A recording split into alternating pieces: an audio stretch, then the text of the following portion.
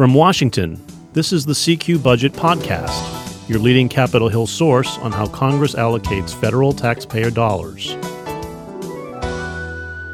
I'm David Lerman, your budget tracker.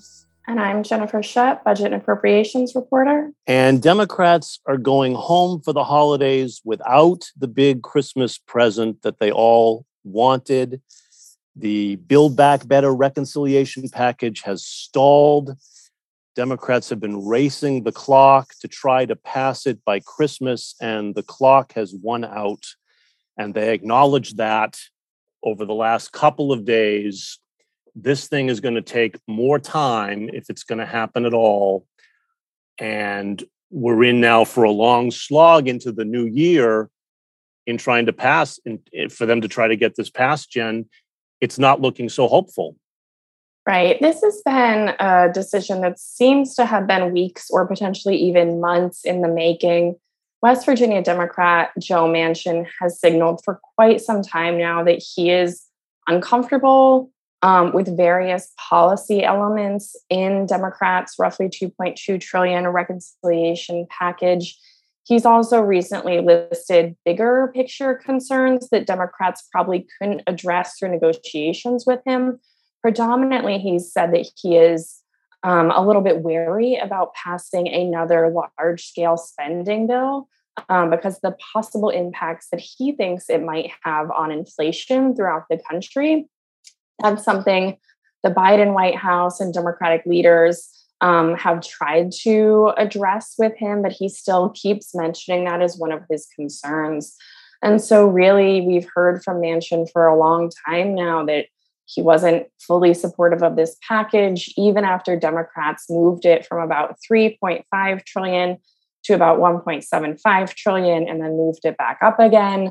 And even though talks continue predominantly between President Joe Biden and Senator Manchin, seems like everyone else is just going to be in a holding package on this legislative item for quite some time.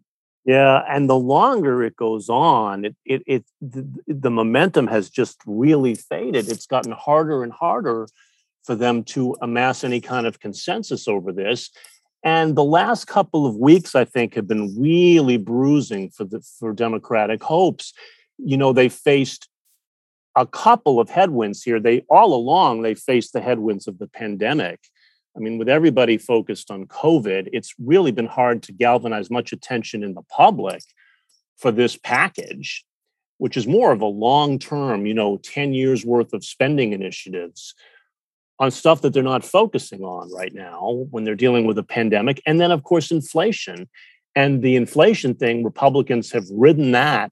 It's huge ammunition for Republicans to say, you're moving too quickly, we're overheating the economy already, you want to dump trillions more spending into this. Look what you're going to do. Inflation's already bad enough. We got to stop this train. And they've had an attentive ear. And that's Joe Manchin. And you saw Republican budget leaders this week hold news conferences to stress how this package is going to cost too much. They requested their own analysis from the Congressional Budget Office to say, if all these programs were made permanent, this thing is twice the cost that it's advertised at. And the whole point of that, they openly acknowledged they were speaking to an audience of one, which was Joe Manchin and Lindsey Graham, the top Republican on the Senate Budget Committee, looked right into the camera and kept addressing Joe Manchin. Do you hear me, Joe Manchin? Look at this report. And he even said it's Manchin who really requested this, and that's why Graham made the request for this analysis. The whole focus has been trying to win Joe Manchin's vote on this, to block it. And Manchin is the leading figure now. He's straddling both sides, and he's been dragging out this process, much to the frustration of most Democrats, including President Biden. Right. And to step back and talk about that CBO score that Graham and House Budget Ranking Member Jason Smith of Missouri have been really talking about a lot in the last week or so, that score has really frustrated Democratic leaders. And Senator Joe Manchin's reaction to that score has really frustrated them as well, because Democratic leaders, Speaker Pelosi and Leader Schumer, have said repeatedly, if they extend some of these programs in the future in legislation, they plan on finding ways to pay for it. And so they say that this is not something that's really going to run up the deficit or the debt in the long term, because if they want to extend the child tax credit again, or they want to continue sort of spending caps on how much individuals pay for childcare, they've said that down the road, if they want to do that, they will find ways to pay for it. And the other aspect there that a lot of people have been commenting on is that, in the future, it's not really a guarantee that Democrats have control of the House, the Senate, and the White House when some of these programs are set to expire. And so if those programs were to continue past the end date that Democrats have written into this reconciliation package, Democrats would most likely have to work with Republicans on them. And so how those are paid for and what extensions look like would probably have to be bipartisan, because remember, the only time that Democrats or Republicans can use this fast track budget reconciliation process to get around the Senate 60 vote legislative filibuster is when they have unified control of government, because the House and Senate have to adopt a budget resolution and you have to have a president willing to sign that legislation. And so there's a lot of factors going on with that score that some Democrats, particularly more progressive Democrats, feel Manchin is not acknowledging accurately. Right. You make a good point. Democrats called it a fake score, essentially, because it assumes that all these programs would be extended without any new money for them. And so it would add $3 trillion to the deficits over 10 years. And of course, they do say, well, we will pay for it. But then the question, that didn't satisfy Manchin. That's the problem, because then the question is, well, how? Show your cards on the table. How are you going to pay for it? Because until we know that, Manchin is not comfortable with it. And that's the same argument Republicans made, was if you're not going to add $3 trillion to the deficit, show me where's the money going to come from? Because these programs will get extended once you create them. And so that's where there's a disconnect, and they can't win Manchin over. And that's a real problem. And they've got to cut a deal with him in the next couple of weeks. Biden and Manchin are trying. They've had more talks this week, but they've got to cut a deal with him on how much is this really going to cost? How much are they really going to be able to pay for? Is there some price tag Manchin can accept here? Because this ain't it right now. That's the fundamental challenge they have, it seems to me. And if it doesn't happen in January, boy, it really gets tough, because the closer you get to the midterm elections next year, paralysis sets in and nothing happens, and you get a lot of finger pointing on both sides. I mean, this was their real one shot.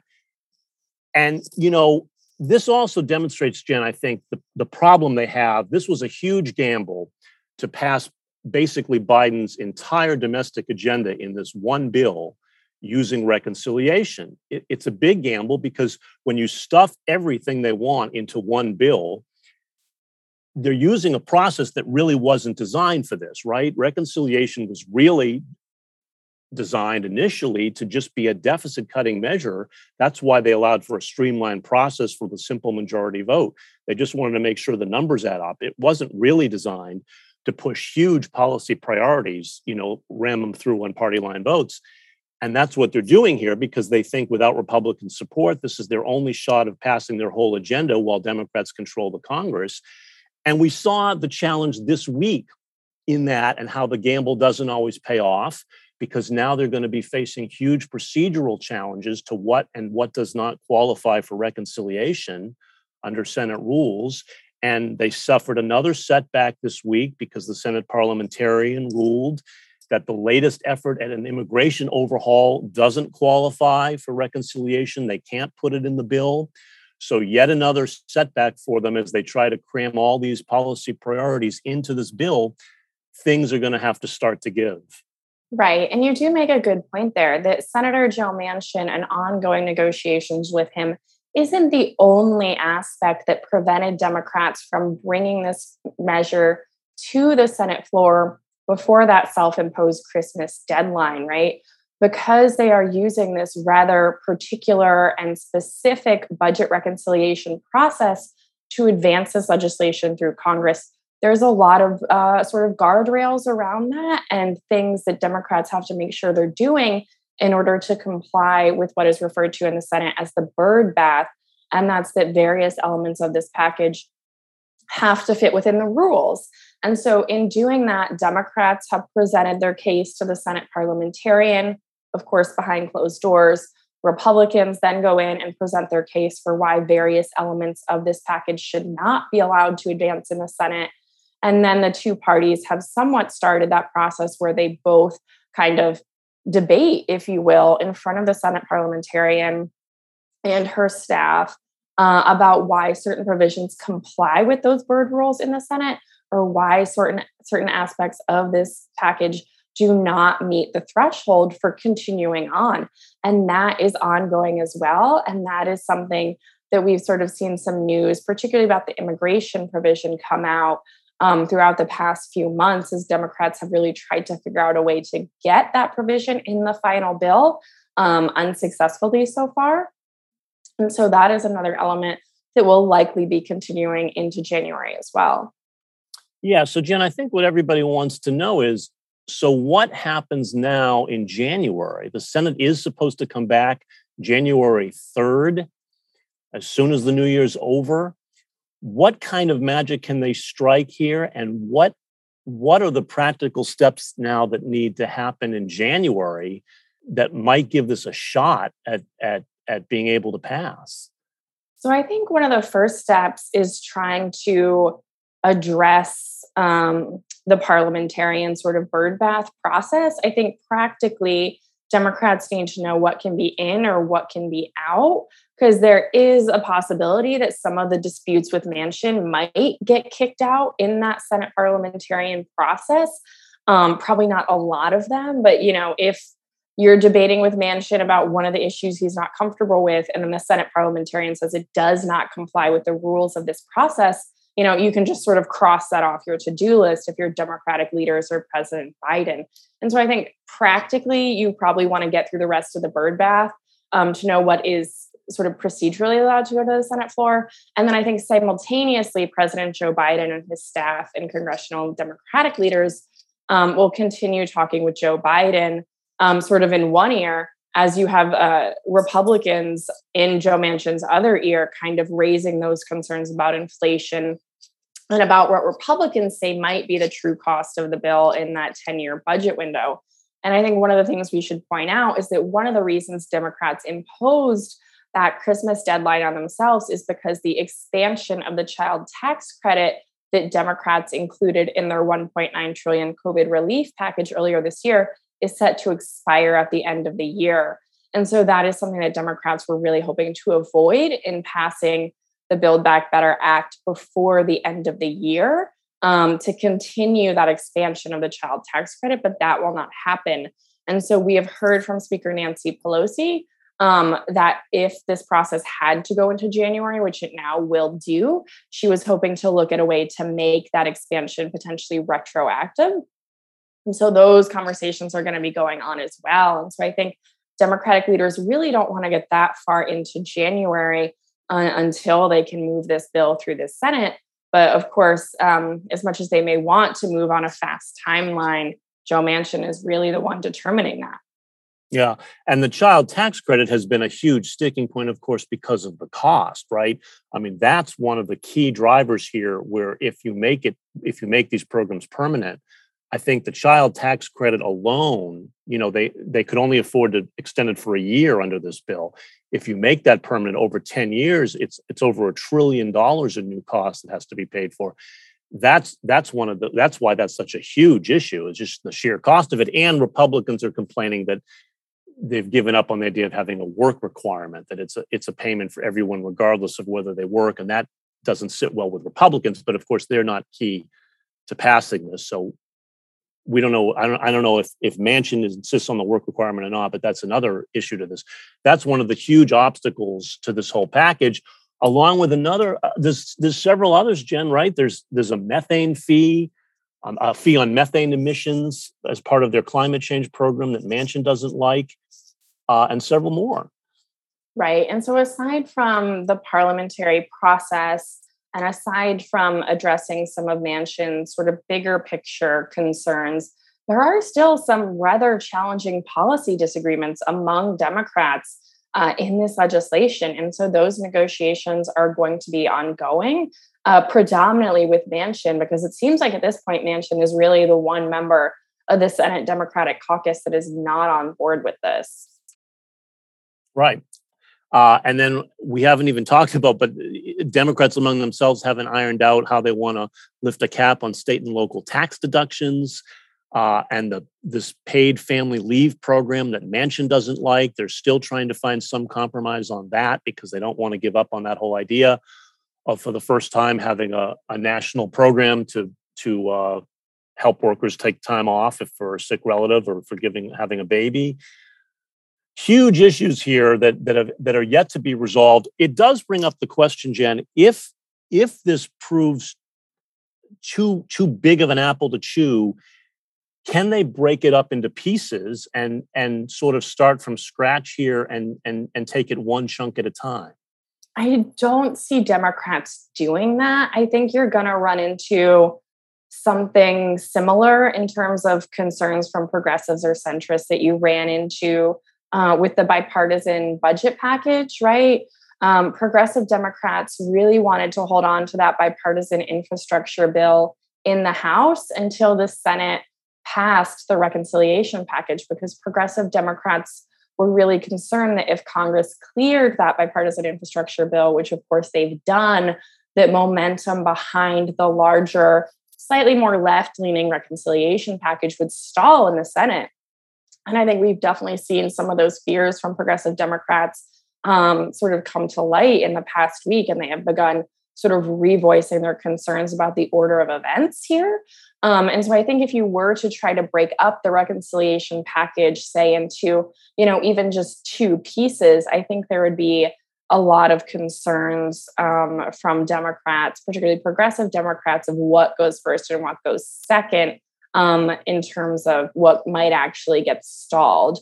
And I think that also might present sort of some procedural confusion within the reconciliation process as well. Yeah, I mean, that's the other thing is procedurally, I don't know if it's practical, because without any Republican support, if you rely on using the reconciliation process, the problem is you really only get one bite at the apple here, maybe two if you work some procedural magic. It gets complicated, but at most you could break it into two pieces, I think, and I'm not sure that helps you much. So January is now going to be a critical month for making something happen, because it seems like the longer this drags out, momentum for it is going to start to fade pretty fast. I guess they get a holiday break, but they'll be back at it early January, and hope they're going to try again and hope they can pass something.